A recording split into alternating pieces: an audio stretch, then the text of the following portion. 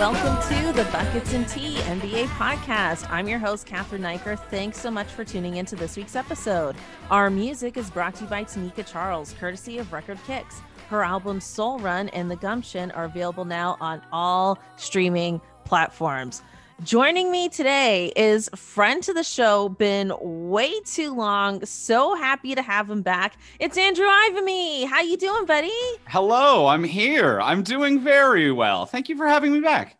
Oh man, so good. You really helped me get started in the very early days of this podcast. I haven't seen you IRL since the before times. Yeah, the prior times. Yeah, and it was literally like an afternoon conversation about how to start a podcast. So I appreciate you so much. I'm still And now you have multiple podcasts. Like now you're everywhere. Media empire, you know. slowly trying to get there. I mean, with the WNBA podcast, it's like I have a co-host, I have a producer, editor, there's a network involved. It's like already so much more professional than this one. Like It's got ads on it. Like this. Mark Cuban's trying to purchase some controlling share of it. Like, you know, it's all in. Yeah, we're on Shark Tank next week. Of course. Yeah. So it's like, it's, you know, when you got a team, it all just kind of comes together in a nice way.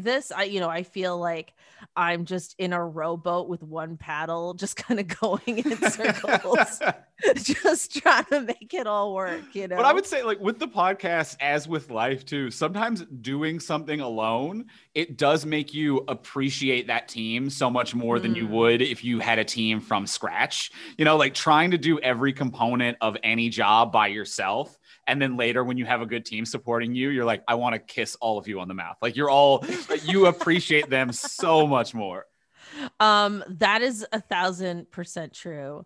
And talking about like just like appreciating things, like I was just thinking back to this whole like basketball year and just what a weird ride it's been, but how much I've appreciated the distraction just like away from life and away from the pandemic. Like it has helped cure a lot of boredom, I gotta say. Not like, you know, Adam Silver was trying to spin it a year ago like the world needs basketball, and I'm like, I don't think that's true, but but I was happy it was there because I realized like because of the bubble and then that very short off season, there's been no break. Yeah. So I've been doing episodes. Well, I've probably missed like a week here and there, but I've been doing episodes pretty much for the entire year.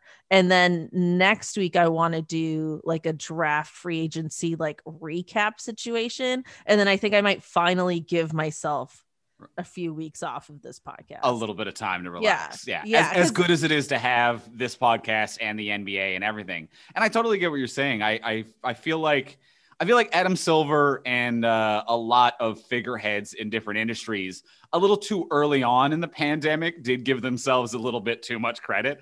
So there was that like the world needs this. If there's no basketball, wars are breaking out tomorrow. I'll be like, okay, let's cool it.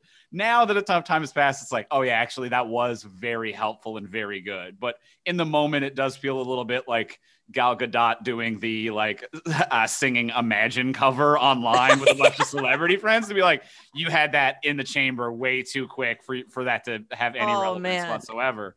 Yeah. But like Silver might have amped himself up a little bit too high, a little too soon, but it was lovely having basketball. One thing this season actually made me miss of the bubble times, this playoffs made me miss of the bubble playoffs, is that I think the bubble playoffs kind of spoiled me.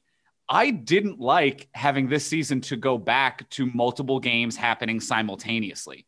Like the bubble playoffs when I would, and granted, I'm not a 9-to-5 employee. I'm a comedian. I'm a writer. I'm a vagrant. I have a ridiculous schedule that is both chaotic, but also very lucky that, you know, when the bubble season was going on, I could wake up and watch basketball from 1 p.m. until 9 p.m. at night. Yes. And like rarely would a game overlap.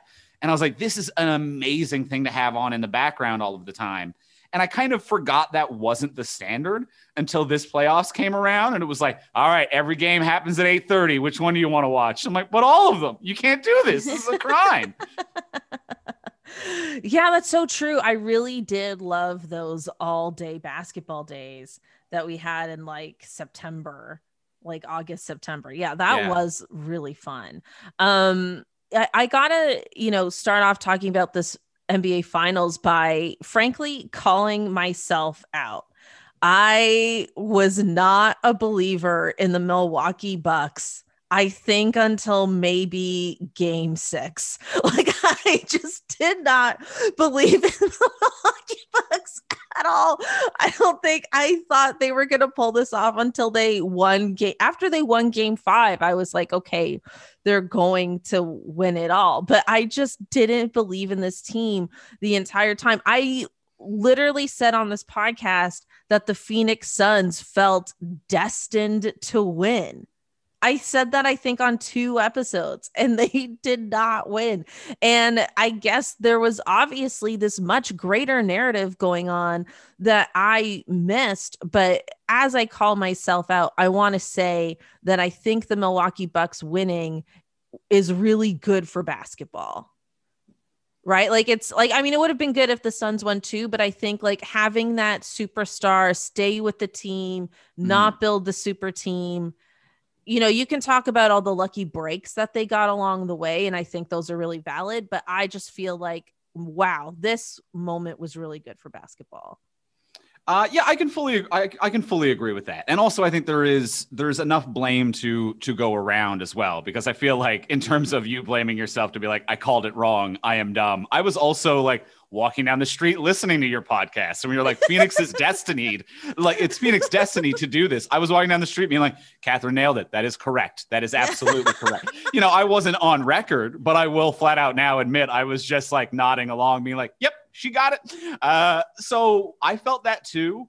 Like from the second the Raptors weren't in it this year, I was like, well, I'm all in on Phoenix. Didn't it just really feel like Chris Paul's year? I absolutely the whole time. agree. I absolutely agree. And if Phoenix had won, I think either scenario is good for basketball. Phoenix would have been a nice kind of cap on the story that is Chris Paul. But in terms of, if we're talking about like what's best for the NBA, this absolute brilliant final game and final series from Giannis and this incredible moment that he is having is probably better for the NBA than the tail end of the story, the twilight years of Chris Paul having a nice bookend on it, Yeah, because like Chris Paul winning would, I think, remind a lot of us of like Dirk winning with Dallas, right back in 2011.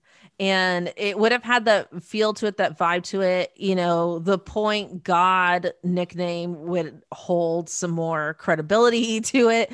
I'm not saying it's not credible, but yeah, there was a clip. This is my theory. There was a clip that went around after the Phoenix Suns won the Western Conference Finals, and Chris Paul, Devin Booker, and like 2 or 3 other players were sitting like in like some sort of a convertible. Sorry, I'm not a car person. In some sort of convertible, holding their Western Conference trophy and kind of parading through the town. And that was the moment where I kind of started to regret saying they were destined to win, because I was like, they are celebrating too early. But then they went on to win the first 2 games of the series. And then I thought, okay, you know what? I'm still right. And then it all just collapsed. And these last 4 games by the Bucks have been some of the most incredible basketball games I've ever seen. Yeah. Just absolutely incredible. And just a huge drop off from Chris Paul as well. Yeah. And even like Booker didn't really step up. And most of the Suns really did kind of drop off as Milwaukee, granted, played incredible basketball and their defense was wildly impressive in terms of how they broke down Phoenix. But yeah, a huge step up from Milwaukee coinciding with a huge fall down from Phoenix. Yeah, this is what I don't understand about the Phoenix Suns, because I think Devin Booker had 2 40-point games out of the 4 that they lost. But like the way the Raptors beat the Bucks and the way everyone has literally beaten the Bucks is by building a wall. Right. Right. So there's like multiple people that get in front of Giannis as he tries to get to the paint. And I just felt like Phoenix stopped doing that. Right. And then there was like a lot of ISO ball. And then there was just like a lot of them maybe not trusting each other. I'm not entirely sure. But I like the whole time I'm watching them, I'm like, why aren't you building this wall? Honestly, I was thinking the same thing, and I think the reason might be because I think that how a lot of teams like us did beat Milwaukee. It was by building a wall, but it was also by playing off of their weakest link, which frankly I think is Coach Bud. So it is playing off. It is that it is you set up a plan for Giannis, and you know that the coaching does not have a backup plan or an ability to adjust or pivot mid game. And you count on the fact that it's like, well, they're just going to stick to a failing system if we can pick a hole in it that it fails. So that was all you needed to do. But ironically, I think one thing that might have worked to Milwaukee's advantage was Giannis's injury and like how questioning how healthy he was going into the finals, where it was that, well, we can play ISO because I don't think Giannis is 100%. And then instead of Coach Bud adapting to what Phoenix's strategy was, changes and improvements in health changed the way that things were happening on court, which was almost like a coach adjustment, but without Bud having to do anything. So I feel like gradual health improvements and Giannis getting back to 100% mid-finals is what fucked Phoenix. They did not expect the gameplay to change at all over the course of the finals. And if Giannis was healthy 100% game 1 to 6, I don't think there would be changes, and you could just lay out a game plan and Bud's not going to change it. But I do think an improving health actually functioned as coaching adjustment. I think that's a great point. And, you know, they also like Phoenix, the name is escaping me, but they lost their backup center because he ended up getting an ACL injury. Scare. Yes. Yeah. We know who we're talking about. Yeah, we know who we're talking about. And, you know, I think that obviously would affect your defense against Giannis significantly. Like, I do think that was a significant injury in this playoffs, but I just felt like the adjustments on Monty's side to slow down Giannis weren't there. Because, I mean, you're talking multiple 50-point efforts, multiple. Yeah. Like you can't do that, because to me, and you know, this might sound harsh, but I think Chris Middleton and Drew Holiday can maybe beat you for a game. They're not beating you 4 times. No. Right. So it's like, you're not talking about like you're not stopping Giannis, but you should be slowing him down to 30 points a game instead of 50. And so I just felt like it's hard for me to pinpoint exactly where those breakdowns were, but it was shocking to me to see Phoenix lose these 4 in a row. Yeah, it's absolutely staggering, especially when I agree with you. Middleton and Holiday aren't going to give you that every game. Maybe they have one game where they go off if you're applying pressure to Giannis. And then naturally, if you apply that much pressure to Giannis, maybe Middleton or Holiday go off for a game, but they're not going to have the stamina to be that guy for a 4-game in a row win streak. So it really is just a matter of applying pressure to the right place, and everything could have come together. Now, that said, one thing that I was impressed by during the conference finals and the finals, and I think this is also kind of a critique of Bud's coaching as well, is that when Giannis wasn't on the court, but Lopez played really, really well these playoffs. Like, yeah. I was very impressed with him in the paint, to the point that I actually kind of forgot that he could set up shop there when he's not worried about clogging the lane for Giannis. You know, like he's sitting in the corner so much, and he can drive baseline and like get points like that. Like, he's still functional out there, but typically he is trying to make sure that there's not an extra defender in the paint and he's not clogging things up for Giannis. And that's such a focus. I kind of forgot how dominant he could be. And especially with Saric was his name. Once Saric was out as well, being like, oh, you don't have Saric and Lopez is in the paint. you're also destroyed there. Mm-hmm. So I don't know if controlling Giannis would have 100% fixed the problem, because Lopez also had a very impressive series as well. No, it's a good point. Like, I just, I don't want to keep I'm actually shocked at myself that I keep harping on the Suns, but I mean, they were favorites going into this. Yeah, they were favorites for a reason. And it's just like, I don't know, like, I think looking at Giannis now, I mean, he has to be in every GOAT conversation going forward now. Like, he just has to be, like, and it's just so crazy how four games can change so much. Yeah. But those 4 games really changed everything, I feel. Yeah, I fully agree. And I even think for people who understand the game, because the vast majority of people, if you go online, you're on Twitter during a game, it really only takes like a 6-point run for people to be like, Milwaukee's finished, they're never going to play back. You know what I mean? Like, for the most part, general consensus will sway in a single 6 to 10 point run. But for even professional analysts and broadcasters to be like, I don't know, those 4 games changed everything, it really was a huge swing. Yeah. And, the only thing I could really tweet out was just like to give Giannis his flowers. Like, this is just, as I was watching the game, I was thinking, or those last 4 games, I was thinking, like, we are lucky to be alive to watch this. This is how good this is. Like, right. It's one of those things where, like, when we get old, we'll say, like, people need to remember Giannis. Yeah. And maybe they will, and maybe they won't. But it's that incredible that we're like, no, you really had to be there. Yeah. And I mean, I love that. Like, I feel like a lot of just like, if you're not emotionally invested in the Bucks, I think a lot of people feel like, I love Giannis, I don't love the Bucks. That's how I feel. I'll agree with that. I'll agree with that. I was rooting for Giannis and not necessarily the Bucks by the end of it. Yeah, like, I do think Chris Middleton did great in this series. I felt in the previous series he was extremely inconsistent. Like, he'd have a really good game and he'd have a really bad game. Same with Jrue Holiday. Like, he would have really good games, then he'd have games where he would kind of disappear. This is not a big 3. This is not a big 2. This is a big 1. Yeah. Yeah. Team. This is a big 1.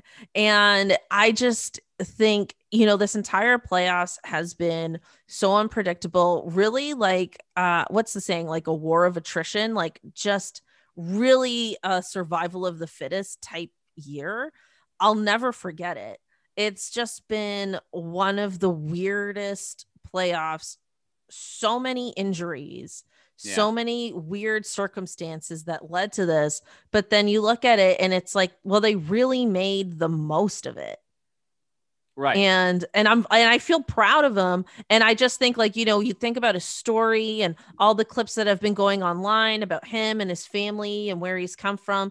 It's impossible not to like Giannis. It's just impossible. He should be the future, like the face of the NBA for the foreseeable future, because not only is he a superstar, he is, you're absolutely right, hands down, one of the most likable people in professional sports.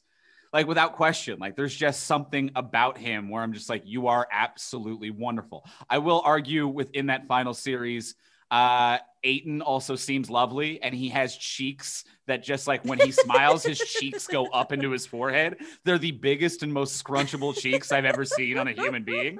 So there is something about DeAndre Ayton where I'm like, I want to squish your face like a puppy. I love looking at you. But other than that, I'm like, Giannis is the most likable man in the NBA and in this series.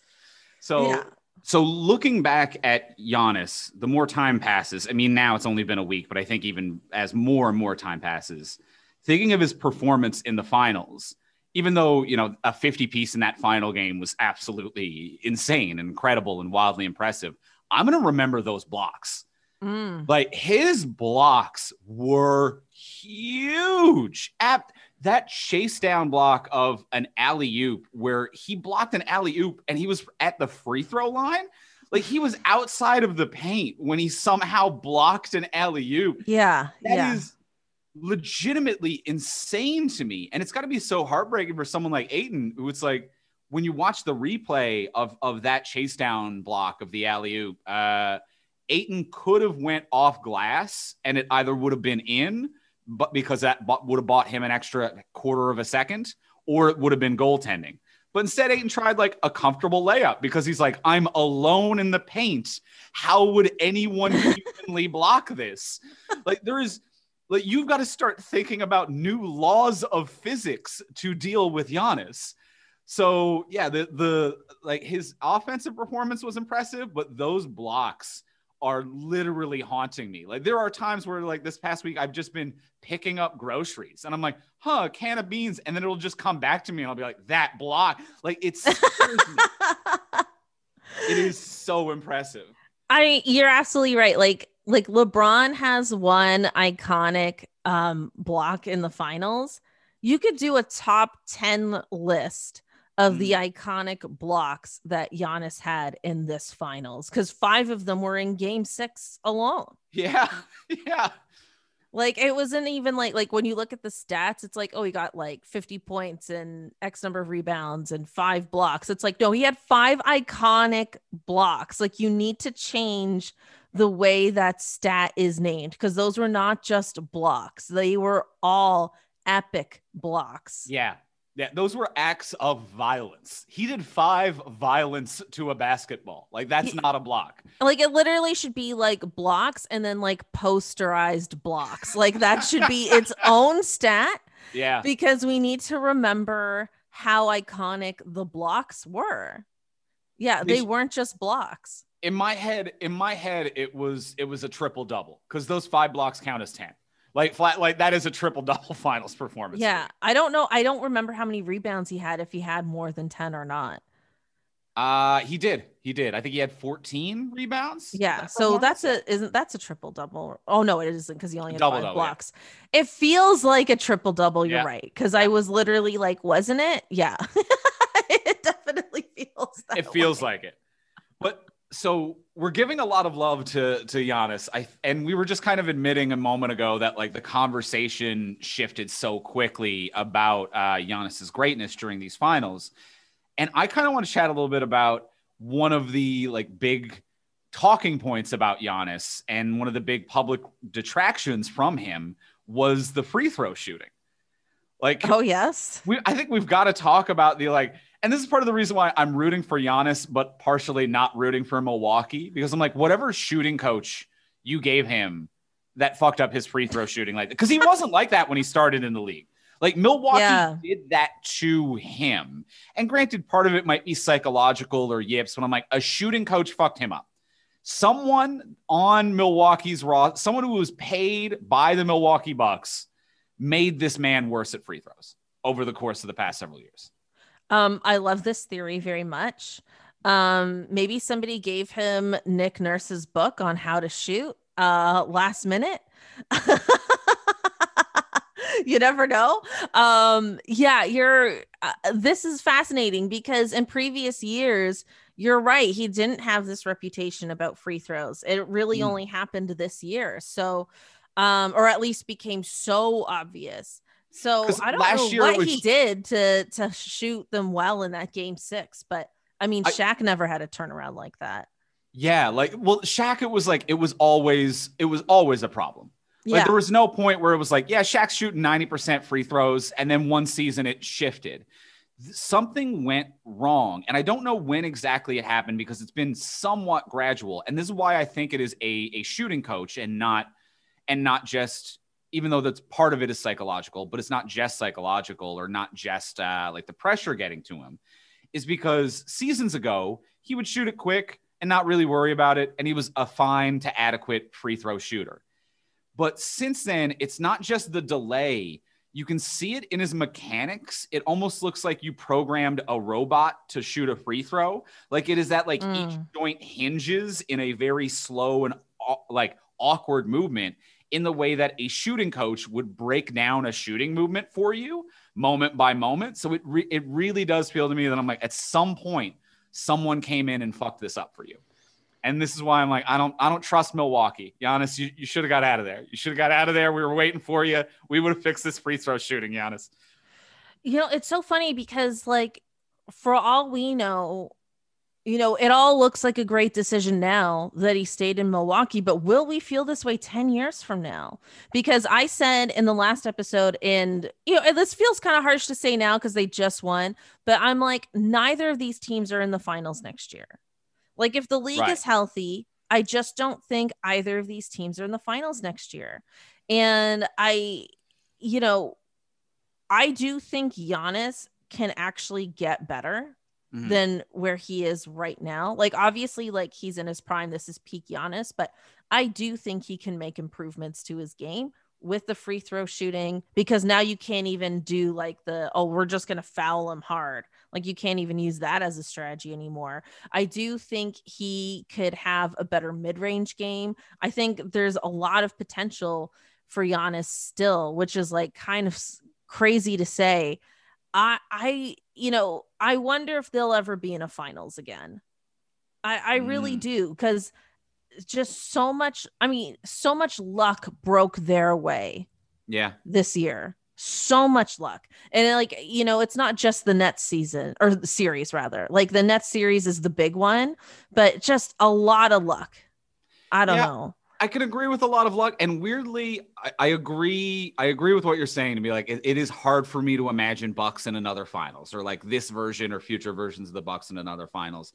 But I weirdly can picture them being the first seed again, which is kind of a Oh fucked up yeah, thing in to the say. To be regular like, season. I could Yeah. easily see them next season still coming out being first in the East and not making it to a finals.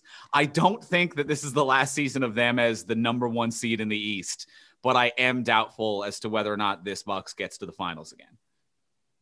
Yeah, I think the East is going to look really different next year because we Mm. don't know what's going to happen with the 76ers. The Nets, I think we know, are never going to be like all three of them at the same time for long stretches. Yeah. I do think they're going to do everything they can to have those three healthy for the playoffs. So I don't think we're going to see them a lot in the regular season altogether. So yeah, that would, I feel, drop them. I think Atlanta's still going to be good. I don't know. I've never been a believer in the Knicks, and I'm still not. Um, I think Boston's going to be better. I think Boston's going to be more than a first round team next year. So who knows? But yeah, you're absolutely right. I could see them being first in the East regular season, but Yeah.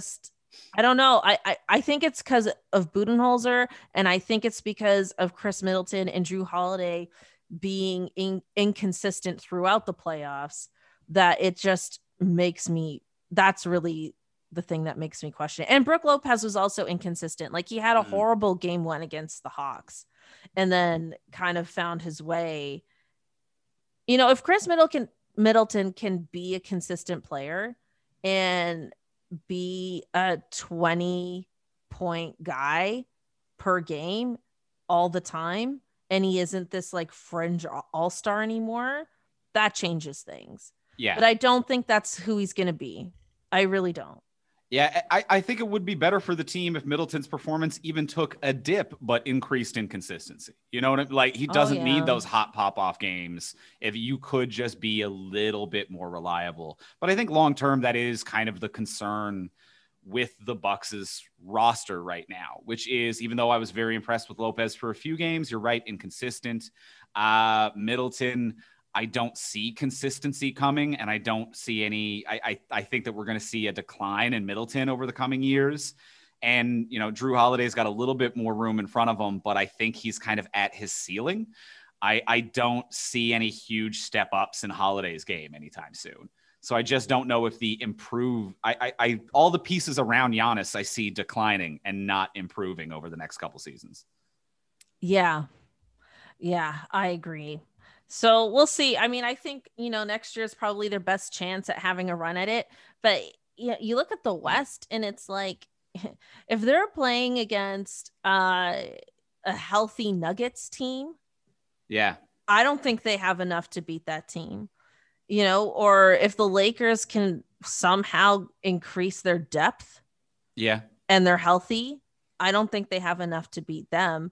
There's just, I don't know. I don't want to be, I've come off quite cynical in what has otherwise been a storybook for games, that I think I will look back at fondly and remember just how shocked I was the entire time. Right.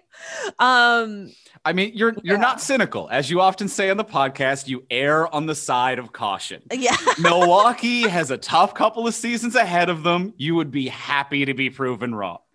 We wish Giannis well. And I think had a lot of positive things to say, but there definitely are, concerns on the horizon for sure. Yeah, I mean, he could be loyal to a fault, and I think time will tell if that proves to be the case, because he is so good that he really should be a dynasty kind of player, and I don't know if Milwaukee has a dynasty in them. Right. But we'll see. I mean, his family's real cute. That was real sweet. I loved his like post like interview when he was like all excited about his brothers and he was like woo and all of that. Like that was real. Yeah. That was real fun. That single tear that he emotionally shed while he was sitting alone for a moment, like that was a movie teardrop, to the point that if you did a dramatization of his life story and that was in the third act, you'd be like, that's a bit much, basketball movie. Just that perfect rolling down the cheek, catching all of the light of the stadium, like, oh, mwah, chef's kiss. That was the perfect single teardrop. Yeah, it really was. Yeah, I love Giannis. I'm not buying any Bucks merchandise. No. I'm not convinced Budenholzer's a great coach. I think he did finally make an adjustment or two, but it took him so long. Yeah.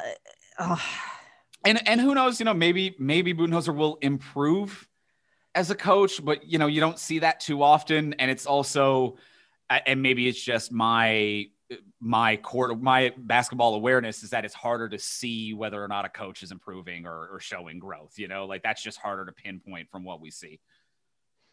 Yeah, that's fair.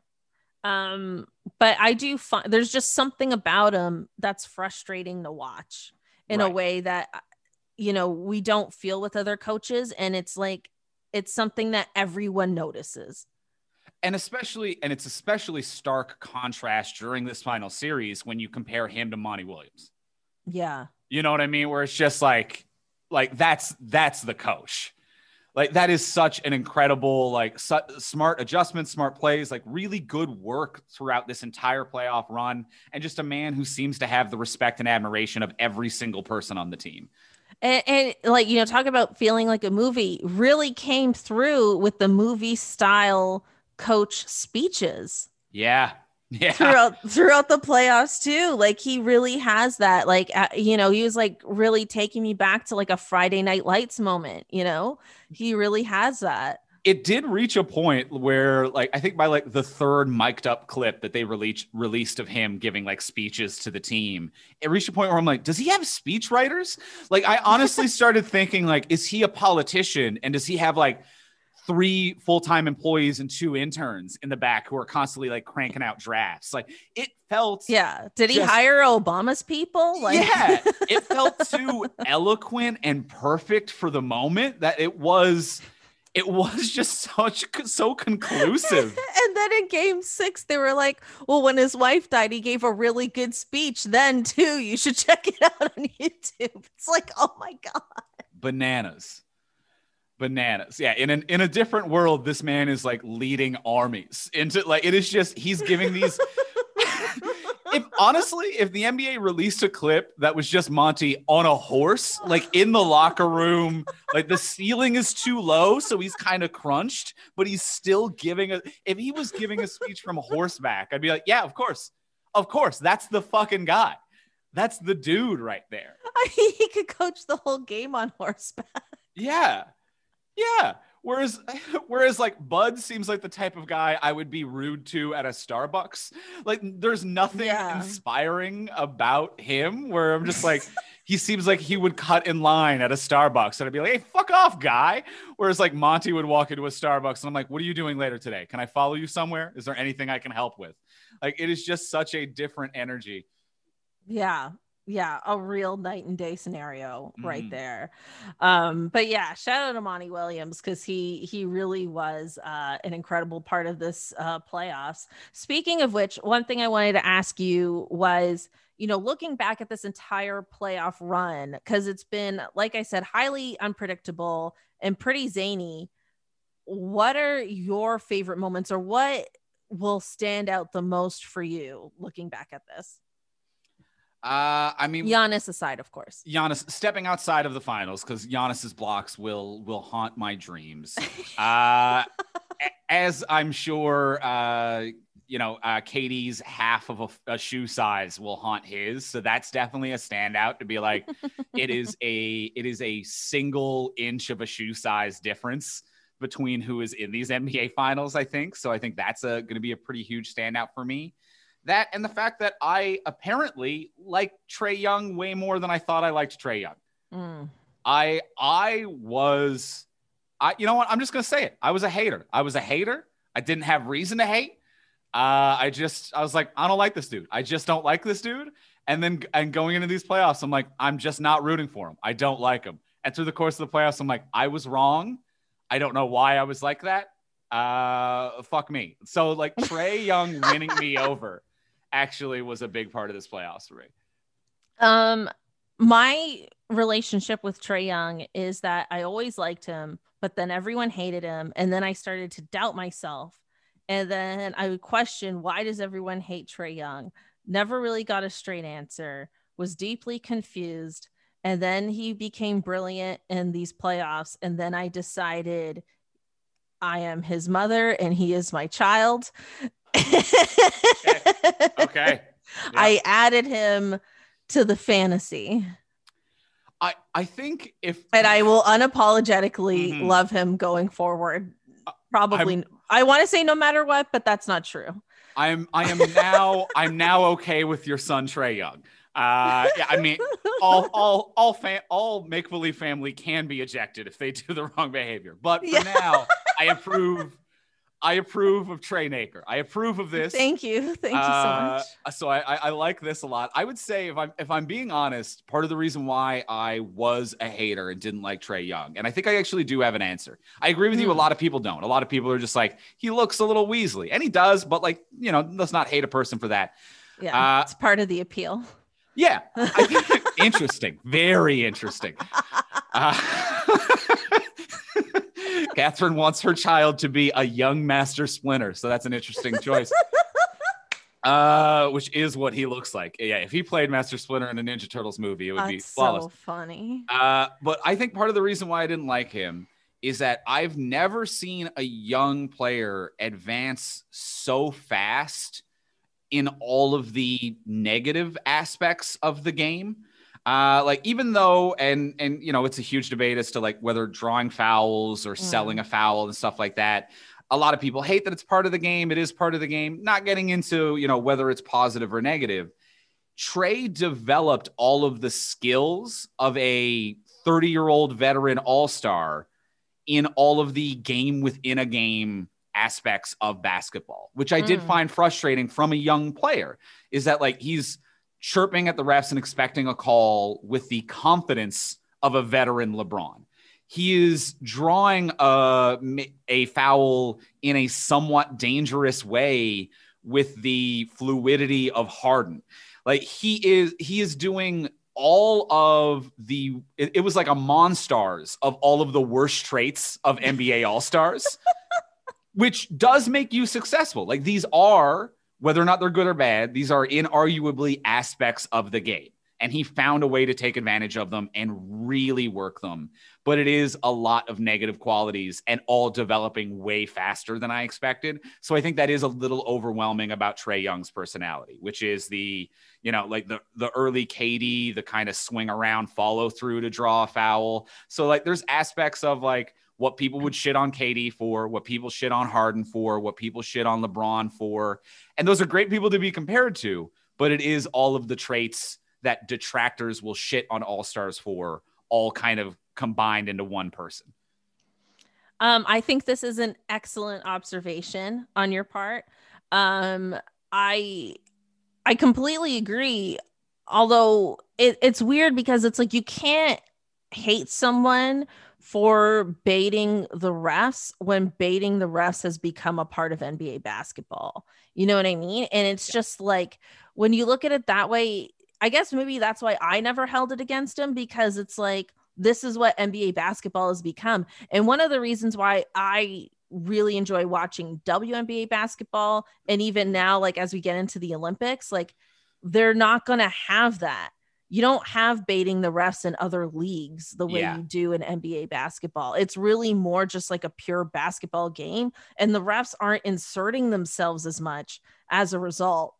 So I think for me, I don't blame Trae Young. And because I am so biased, I really root for him, and I have blinders on, and I'm literally like his mom in the stands, just agreeing with him, even Right. when it's egregious, because I just want him to succeed.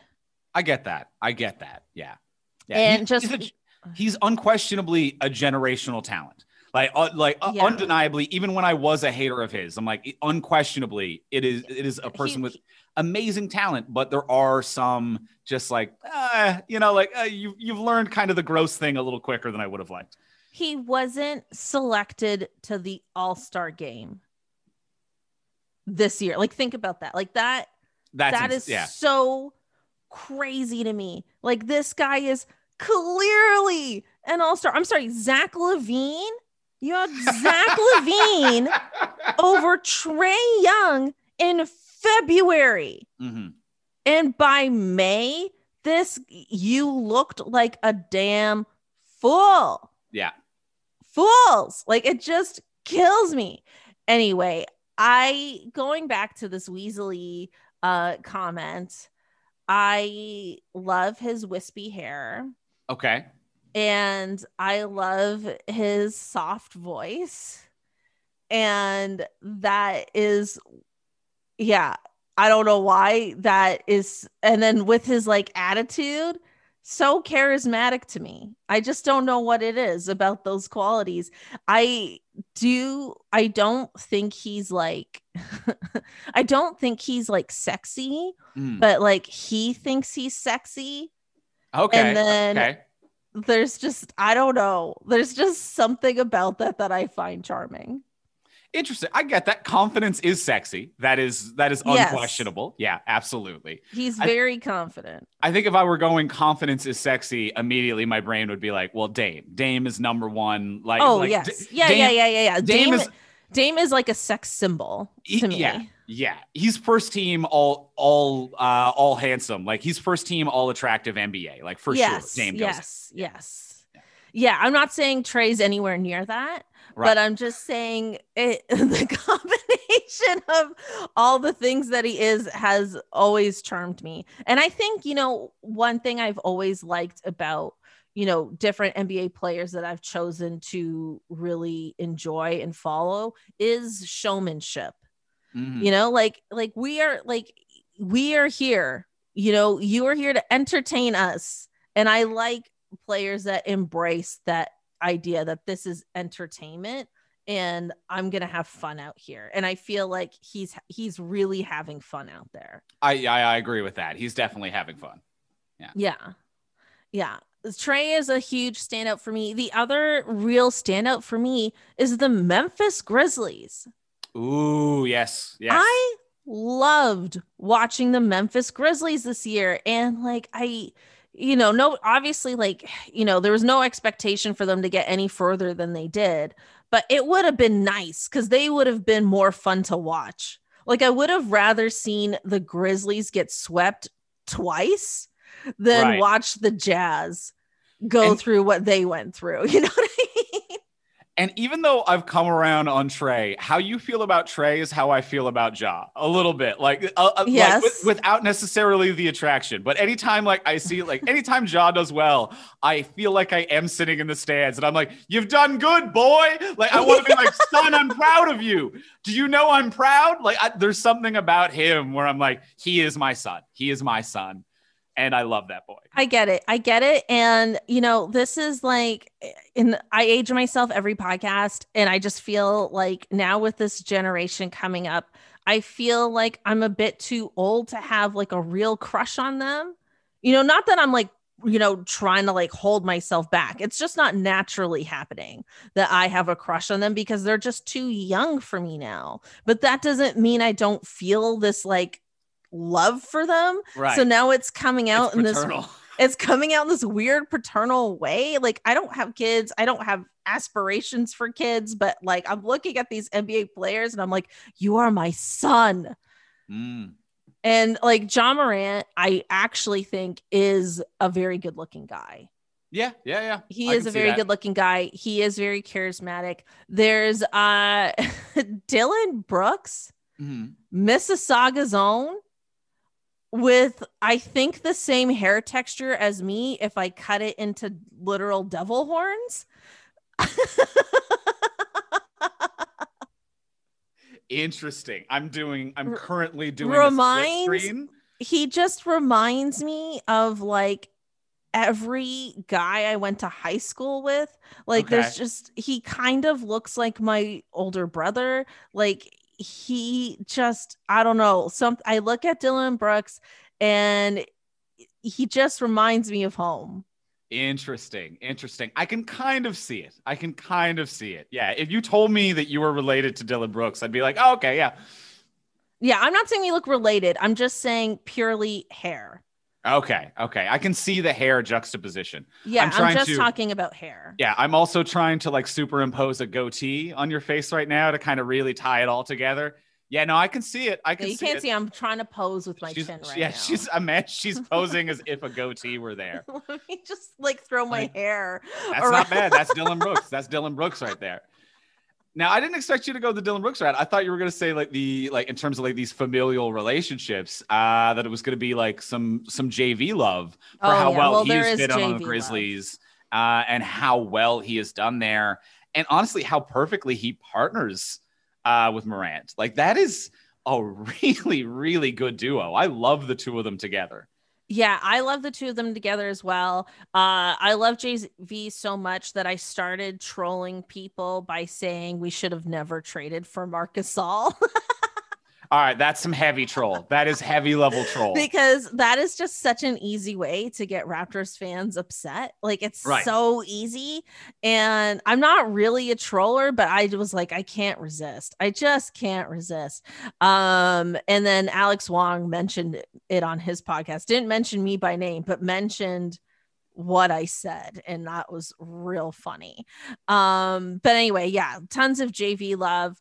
But when JV's older, so I don't have that like, I'm not like, oh, I'm this guy's mom. Like, we're too close to the same age for that. Oh, JV feels a little bit like my brother. Like there's part of me Yeah. where I'm like, I see JV out there and I'm like, be sure to take care of my son. Like, I'm Yeah. like, brother, J take J care of your nephew.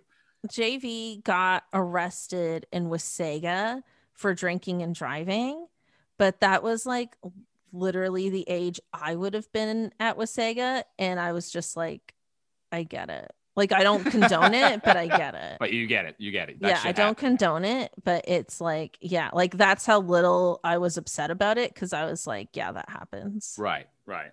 Well, hopefully he's telling my son to not do the mistakes that he has made. Yes, I think he learned from those mistakes. It was serious. But I mean, I nobody just got hurt, but you know what right. I mean. Well, yeah, I agree with you. Memphis really stands out, and I love JV and Morant together. I think like their pick and roll game together is just a really fierce component, to the point where I'm like, I want to see the two of them stay together. Like you could, even though like I like Dylan Brooks fine, but I'm like, you could rebuild all of Memphis if you kept those two components, and I would still love watching Memphis. Or if either one of them left, I want to see them both go as a package. I'm like, I just love those two together. Yeah. I think that they know each other perfectly on the court. And I'm so happy that JV has found this role that he was able to kind of grow in a little more than what we were able to provide him in Toronto. I mean, I remember like before he got traded, there were kind of talks about JV being too much of a traditional center and how the game has kind of left him in some ways. And I'm just so glad he's been able to prove all of that bullshit wrong. Yeah. Yeah. Because that's just not true. Because he's still a traditional center and he's killing it. Absolutely. And he's getting like 20 points and like 20 rebounds and stuff. Like he's just being phenomenal. Well, and I think when these conversations come up about like, oh, the traditional center is outdated or doesn't work or yada, yada, yada, it's always about a traditional center on a team where they just don't fit. It's a traditional center with oversized guards and forwards who can stretch the floor. And it's like, well, of course you don't need a traditional big in that circumstance, right? But if you partner it with the right player, a traditional big is going to absolutely crush. Like, it is just about getting the right partnership. 1,000%. Quickly before we move on to our Raptors Homer moment, you and I on Twitter have been going back and forth about how much we dislike Mark Jackson and Jeff Van Gundy on the call. Mike Breen, as far as I'm concerned, can stay. I think Mike Breen is an iconic broadcaster. I think he's excellent. He can stay. I don't even know if Mark Jackson and Jeff Van Gundy like basketball. They do not. At this point, they don't sound like they like basketball. I think Jeff doesn't.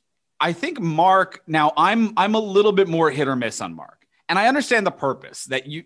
To a certain degree, there are certain dynamics that work in broadcasting, and you having one curmudgeonly confused, maybe mean idiot is all you need. You definitely don't need two. Mm-hmm. And I'm saying you definitely don't need JVG. Like, I'm saying that he for sure, Mark Jackson is like passable to me sometimes. It's like the two curmudgeons from the Muppets calling the game. Mm-hmm. Well, that's literally what they're like.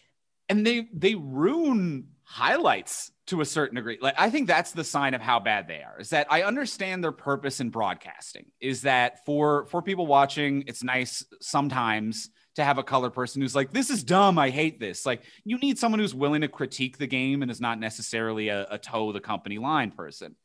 But when for example, that incredible block from Giannis, the blocking an alley-oop when Giannis was at the free throw line, he was outside the paint, managed to chase it down. An incredible block. Go back and rewatch that highlight. It is nothing but negativity. That incredible block happens, and immediately the next several lines from Van Gundy, that block happens, and Van Gundy goes, I don't know why they aren't rushing back more on defense. Teams today just don't rush back on defense enough anymore. Like, yeah, you got a bucket or you blocked it, but like, what? You know, it's a transition now. You should rush back on defense. And I'm watching this incredible highlight over and over. And it is the block of the year, the block of maybe a century. And it's just Jeff going, why don't more teams rush back on defense in the transition? Shut the fuck up, Jeff. Now is not the time. Mm-hmm. There's no joy. There is no like, oh my God, I just witnessed a moment in basketball history of one of the most incredible blocks in a finals series in a decade. It is, why aren't they rushing back on defense? I completely agree with you on Jeff. I don't agree with you on Mark. Mm-hmm. I do not think Mark Jackson is passable at all. I think Mama, there goes that man is literally one of the worst broadcast calls of all time. I think it's one of the worst attempts at a slogan I have ever heard in my whole fucking life. It is literally the dumbest thing I've ever heard. It is so dumb that I pretty much watch like every playoff game and every Raptors game I watch with my fiance, Diana. And she has heard that catchphrase hundreds of times. And every time her brain, as if it's a virus, purges the memory of the last time she's heard it. So every time she hears it, she responds as if it's the first time she's ever heard a human say it. And she's angry, like pure anger, because she hates it every time. And then, like an amnesiac, forgets it. Like, he will say, "Mama, there goes that man." And immediately Diana's like, "What does that mean?" That's not, like, she's furious every single time with 100% fury. Yeah, well, I mean, I definitely remember every time he says it, but I'm with her on the fury because it's not a compliment. No. It's not an insult. It's not a compliment. It's like, well, there they are. Like, what? What? They exist. I think the biggest kind of indictment of both of them as announcers is any iconic basketball moment they announce, they will be muted in the highlight of that iconic moment. Like, to go back to a Toronto moment, like the shot from Kawhi, the moment of, "Is this the dagger?" That sentence, that announcer moment of, "Is this the dagger?" That stands out. And the audio is on every, like, let's look back at, like, the Raptors playoff run. It is the Kawhi shot, and they leave the announcer on of, "Is this the dagger?" Any Milwaukee highlight reel, like wrapping up that playoff run, is never going to include a line of dialogue from Jeff Van Gundy or Mark Jackson. You're absolutely no scenario. Right. In There's no just going to scenario, be music put there instead. Yeah, it'll be like inspirational music, or it'll be like a cut to like the outside, or like fan noise or whatever. But you'll never hear like Mark Jackson be like, "I don't know why we need more replays. I feel like this is a waste of time." Like, no one needs them droning on with negativity in the highlight reel. So I just feel like that's a big indictment of your announcing career, which is, if teams mute you in the wrap up of how iconic their finals run was, you don't enjoy basketball. Like, you should have enough joy in your voice that at some point someone wants to leave your sound on to kind of have a hype up video. Absolutely. I mean, you talk about Kevin Arlen with that call. He is one of the most iconic broadcasters ever. I wish he did more NBA finals. I think he also does football, if I'm not mistaken. So he does both sports. I don't watch football, so I don't know. I don't watch football, but I feel like I've seen him before in a football vicinity. But anyway, yeah, he's one of the best. And I just think, like, I don't know. They just suck. They just need to get fired. I really missed Doris Burke this year. Where, like, Doris needs to be there full time. Like, absolutely. Like, there was just not enough Doris Burke at all this year. I think I saw her a little bit in the first round. That was it. Why? I don't know if there's like something going on in her life. Like, I'm just sitting here like, why didn't Doris Burke have a bigger contract this year?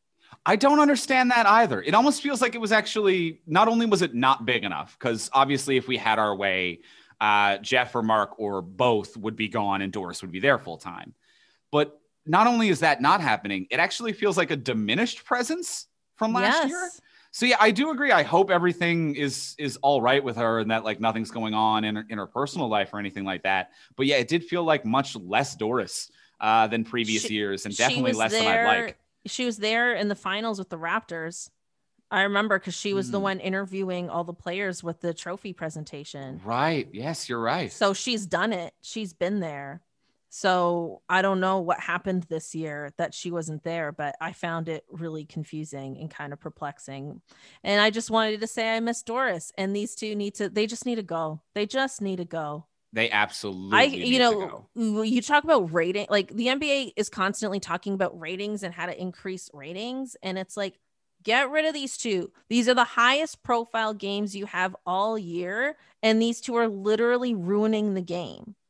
I fully agree. And I do wonder, though, if that is good for ratings. Now, hear me out, because I know it's a stupid thing to say, but like, when you just follow the online discourse, I'm like, I feel like a lot of people who watch basketball don't like basketball.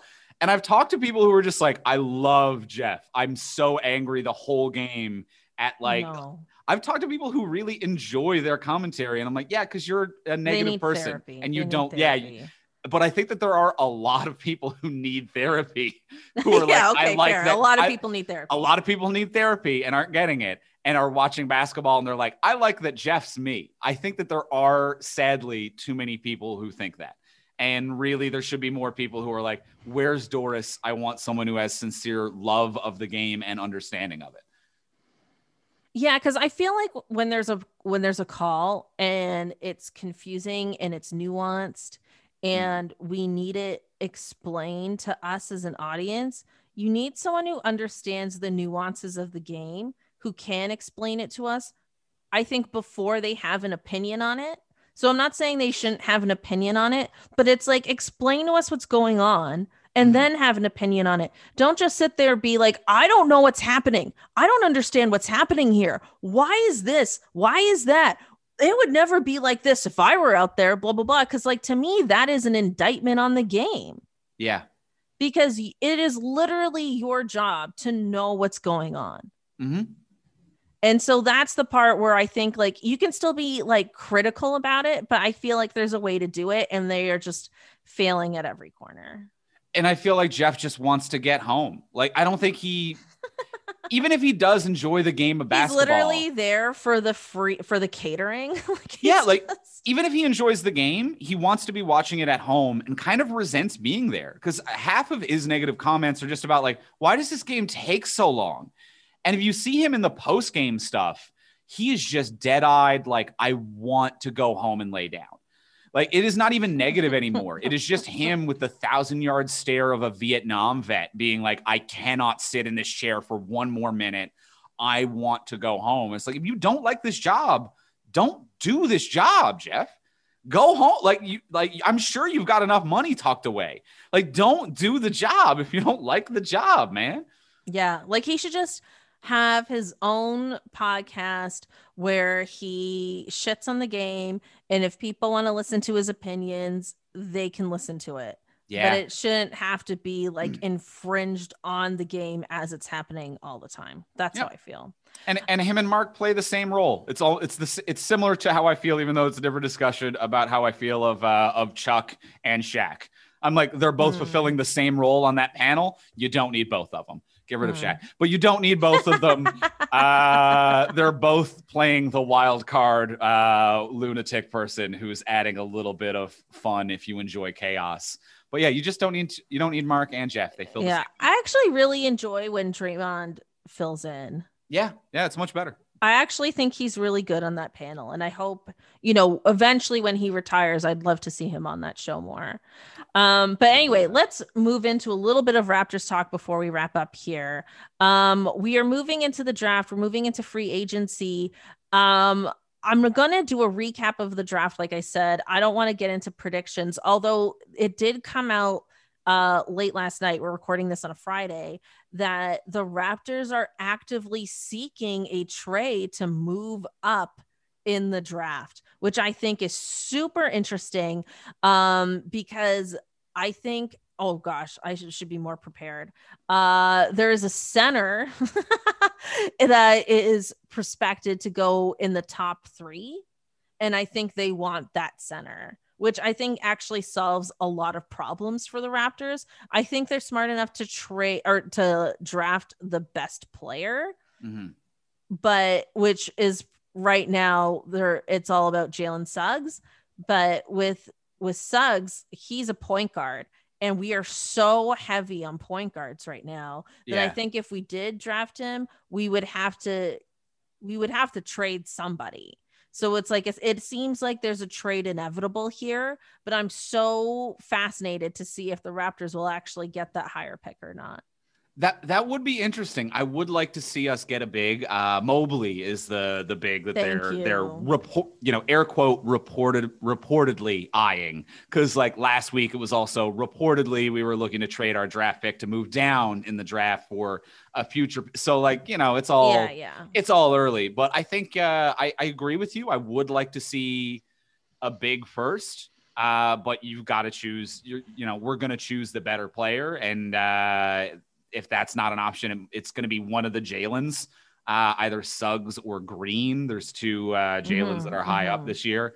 But at the end of the day, I'm also, not particularly worried about it with the way the Raptors management and development team is. Like, obviously a higher draft pick is going to be better raw talent coming in, but as long as we make the right call and don't, go guard heavy, or if we get a guard and, make a trade or kind of rework it, I really feel like we're just going to be able to improve whoever it is that we get at this point in the draft, I agree.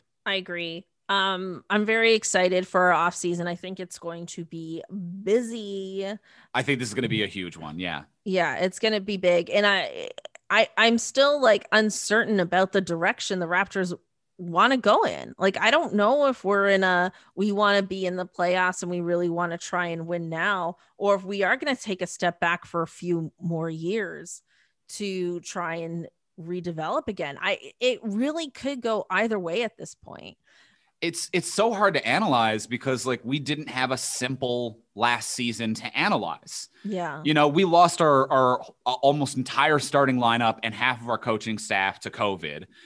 They didn't come back as strong. Like, we started rocky. We got it together. Everyone got COVID. We stepped out. We struggled to come back. We saw new pieces find their role. Like, I was really impressed with how Khem Birch kind of fit into the lineup. And I'm like, okay, is there way more potential in Khem Birch than any of us thought?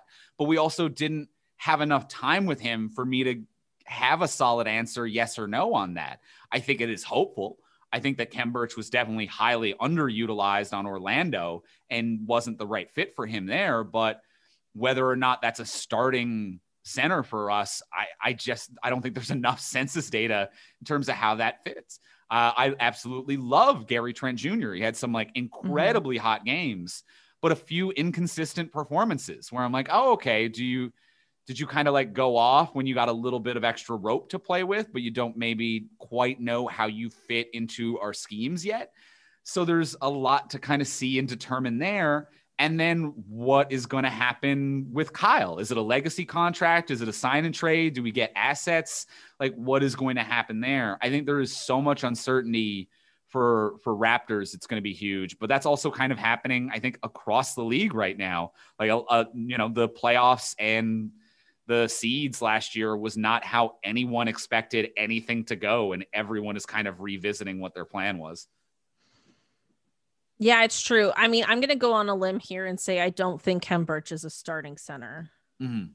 I don't think that's at least on a good NBA team. I'm not saying he's bad or anything. I think he's a solid backup, but he's a backup center. Right. I don't think that's going out on a limb. I think that is, I saw shine. I don't think that's a limb. I think that is a 50-50. There were moments last season where I'm like, there are incredible shining moments of potential from him that make me worried that make me like sad that he was definitely underutilized no matter what previously.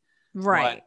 But I don't know if that meant a starting center. I really could go either way there.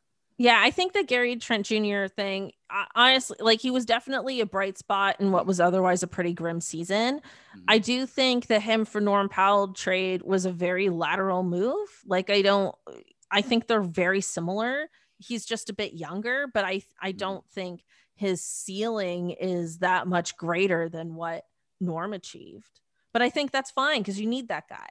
You need that piece. So I think like that's all good, but I'm not looking for him to suddenly become like the face of the team or anything. And then lastly, like, I do want to ask you about Kyle. Where, in your personal opinion and all your feelings and all your basketball knowledge, where do you want to see Kyle end up? Do you want to see him stay with the Raptors? Do you want to see him on a winning team? What do you wish for Kyle? I mean, I wish Kyle to be happy. Is like first and foremost. Is that like if Kyle wants to go to a team that is making a hard championship push next season, and he wants to get another ring, let him do it. Like, whatever Kyle wants is what Kyle does. What would make me happy? I would love to see him around longer on a legacy contract. Like, I would love to see him finish his career here, frankly. So that's what I would want. But if that's not what he wants, then that stops being what I want. And if he's going somewhere else in the league, as long as it's anywhere that isn't LA, I'm incredibly happy for him. Oh, I just don't want him in LA. You mean the Lakers or the Clippers? Both. Oh, okay. Both. I Because mean, I don't want the Clippers to be the 2019 Toronto Raptors. I don't want, like, I'm like, fuck you, Clippers, figure out your own shit. And also, I just, I just don't want the Lakers to be hoarding talent, I don't think Kyle would go to the Clippers. I just don't think he's that guy. I But agree. yeah. And also too, one thing I should say about the Clippers, talk about just like playoff highlights.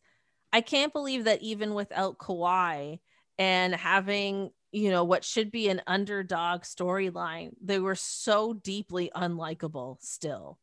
Like they're just so unlikable no matter what. It's kind of crazy. I'm like, this happened to any other team, they would suddenly be these wonderful underdog darlings, and they were never that. Just they Yeah. never were.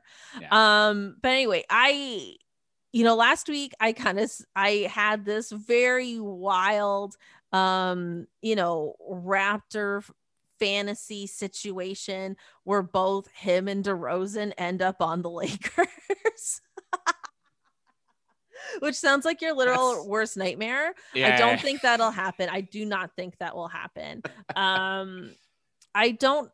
I want to see Kyle win again, but I hate Philly and I hate Miami. I Mhm. hate Miami a little. I don't know. I hate both teams quite a bit. I'm not a fan of their cultures. I'm a Jimmy Butler fan, but I'm not a Right. Miami Heat fan. And I just like all the teams that people have talked about him going to, I don't like, but I Right. want to Right. see him win. And I think I'll probably swallow my feelings a bit just to root for him. I can feel that. I would swallow my feelings a little bit. I agree when we're talking Heat or Philly, which are obviously like two people who were looking at him this previous season in terms of trade talks and negotiations, in terms of making a playoff push. I agree with you. I love Jimmy. I really like Embiid. Like, though, I would love to see him on a team with those two people. Obviously, he's personally closer with Jimmy than he is with Embiid, but nice people who I'm rooting Yeah. for. Don't necessarily like the fan base or the city. Particularly Philly's got a lot of problems Yeah. with their fans, but then also like Miami has none on there. So I'm like, I don't love that in terms of your roster. So there are problems either way, but I'm like, I would be happy to see you paired up with Butler or Embiid, and I would just kind of have to focus on that starting five on the court, not the fan base, and just kind of Yeah. be happy for him there. Yeah. My other real hot take is I would love to see him with the Dallas Mavericks if the Dallas Mavericks didn't have multiple predators on their team. Right, right. Because I mean, obviously, him and Luca would be amazing. And I think Luca having a veteran point guard like Kyle would help his career going forward, even after Kyle retires. Like Yeah. I just think he could have a Chris Paul like effect on a player like Luca. But I hate the Mavericks so much that I can't really put that out into the ether. Right, right. Yeah. And Luca obviously needs some other pieces around him. This Like, is another team where I'm like, I like you and I hate the team. yeah, like This is becoming a common theme now. right now, if if in a fantasy league or whatever, you're like, well, who do you build a team around today in the NBA? I think the answer is hands down Luka. Like, Yeah. just someone with an incredible ceiling who is still young, and you put the right pieces around, and anything is possible. Yeah, I think Luca and Giannis are your Yeah, 1-2 answers. absolutely, Yeah. absolutely. So I would love to see additional pieces around Luka. I agree with you on that. He's so Yeah. likable. Yeah. It's going to be an incredible week next week with the draft. And then I think the draft's July 27th. And then Yeah, something like that. something like that. And then free agency is August 1st. So it's going to be a hell of a week.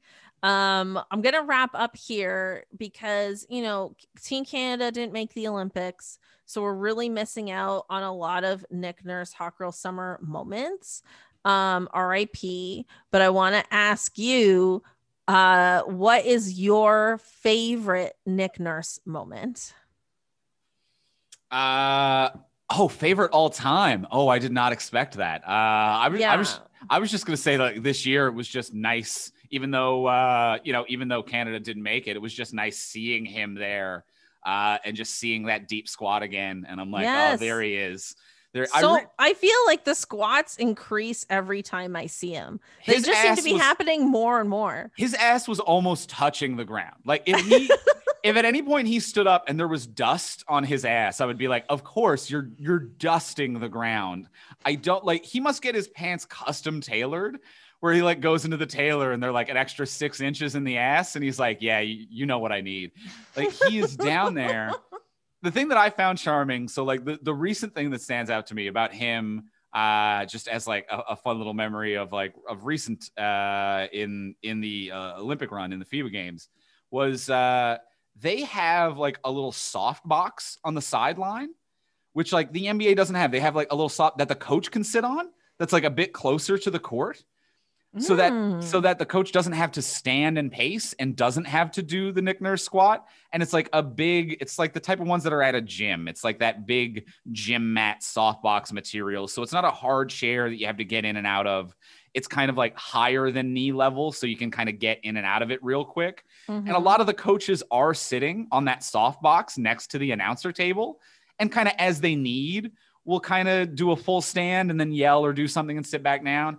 And every other coach was using it except Nick, who's 1 foot in front of it, just ass on the ground squatting. And I just found that so charming and funny to see, to be like, this man will not sit. You cannot make him sit. You've given him a soft chair. He does not care. He is not sitting under any circumstance. I mean, I want to see him one day try to draw a play while in the squat. And then the other players around him are like 7 feet tall and can't see the clipboard because it's so low to the ground.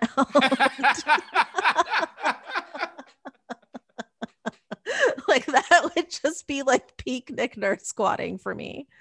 Like I could easily see be like Nick Nurse is out with injury because he needed knee surgery because someone should not be in a deep squat like that for an hour.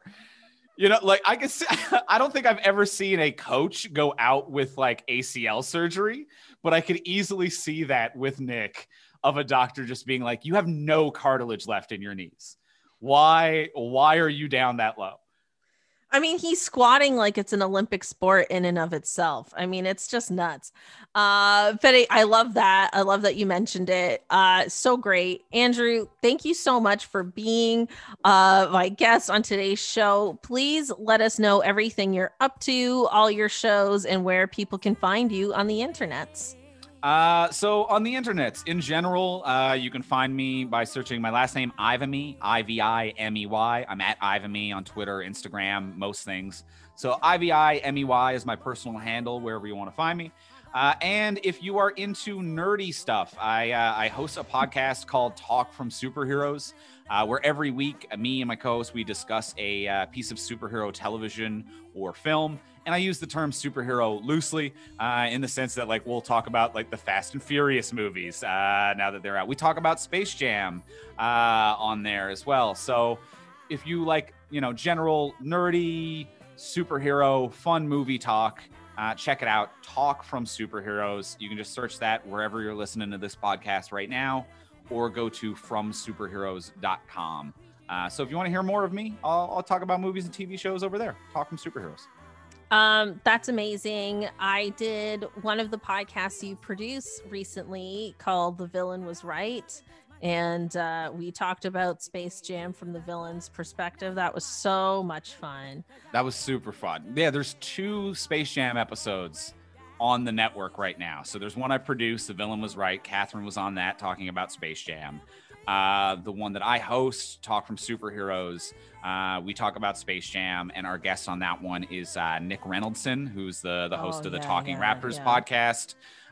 So fun basketball talk on that as well. But lots of fun stuff over there from superheroes.com. Love it. Thanks so much. Thank you. Thanks for having me.